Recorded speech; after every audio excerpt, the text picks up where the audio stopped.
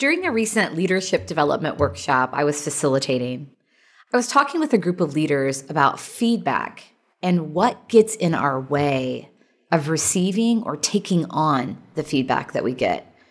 And based on their stories, we all agreed that the relationship with the person delivering the feedback is super important, but that we often take on feedback as truth from people who do not know us well or don't know us at all. Early in my career, I spoke at a conference to a huge group of over 500 leaders. And when the conference organizers sent me the feedback, which was overall so positive, I honed in on one negative comment. One of the audience members had written about me, "She is not a dynamic speaker." Oh, it cut me to my core because it completely infringed upon how I viewed myself. My identity was tied to being a dynamic speaker.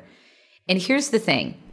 I am a dynamic speaker, and letting one comment from someone I do not know in an audience of over 500 people doesn't serve anyone.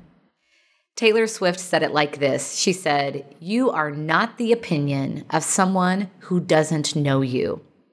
Isn't that great?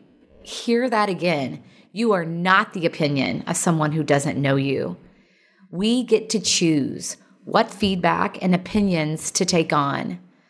So choose wisely, leaders. What a great way to take care of yourself and ultimately each other.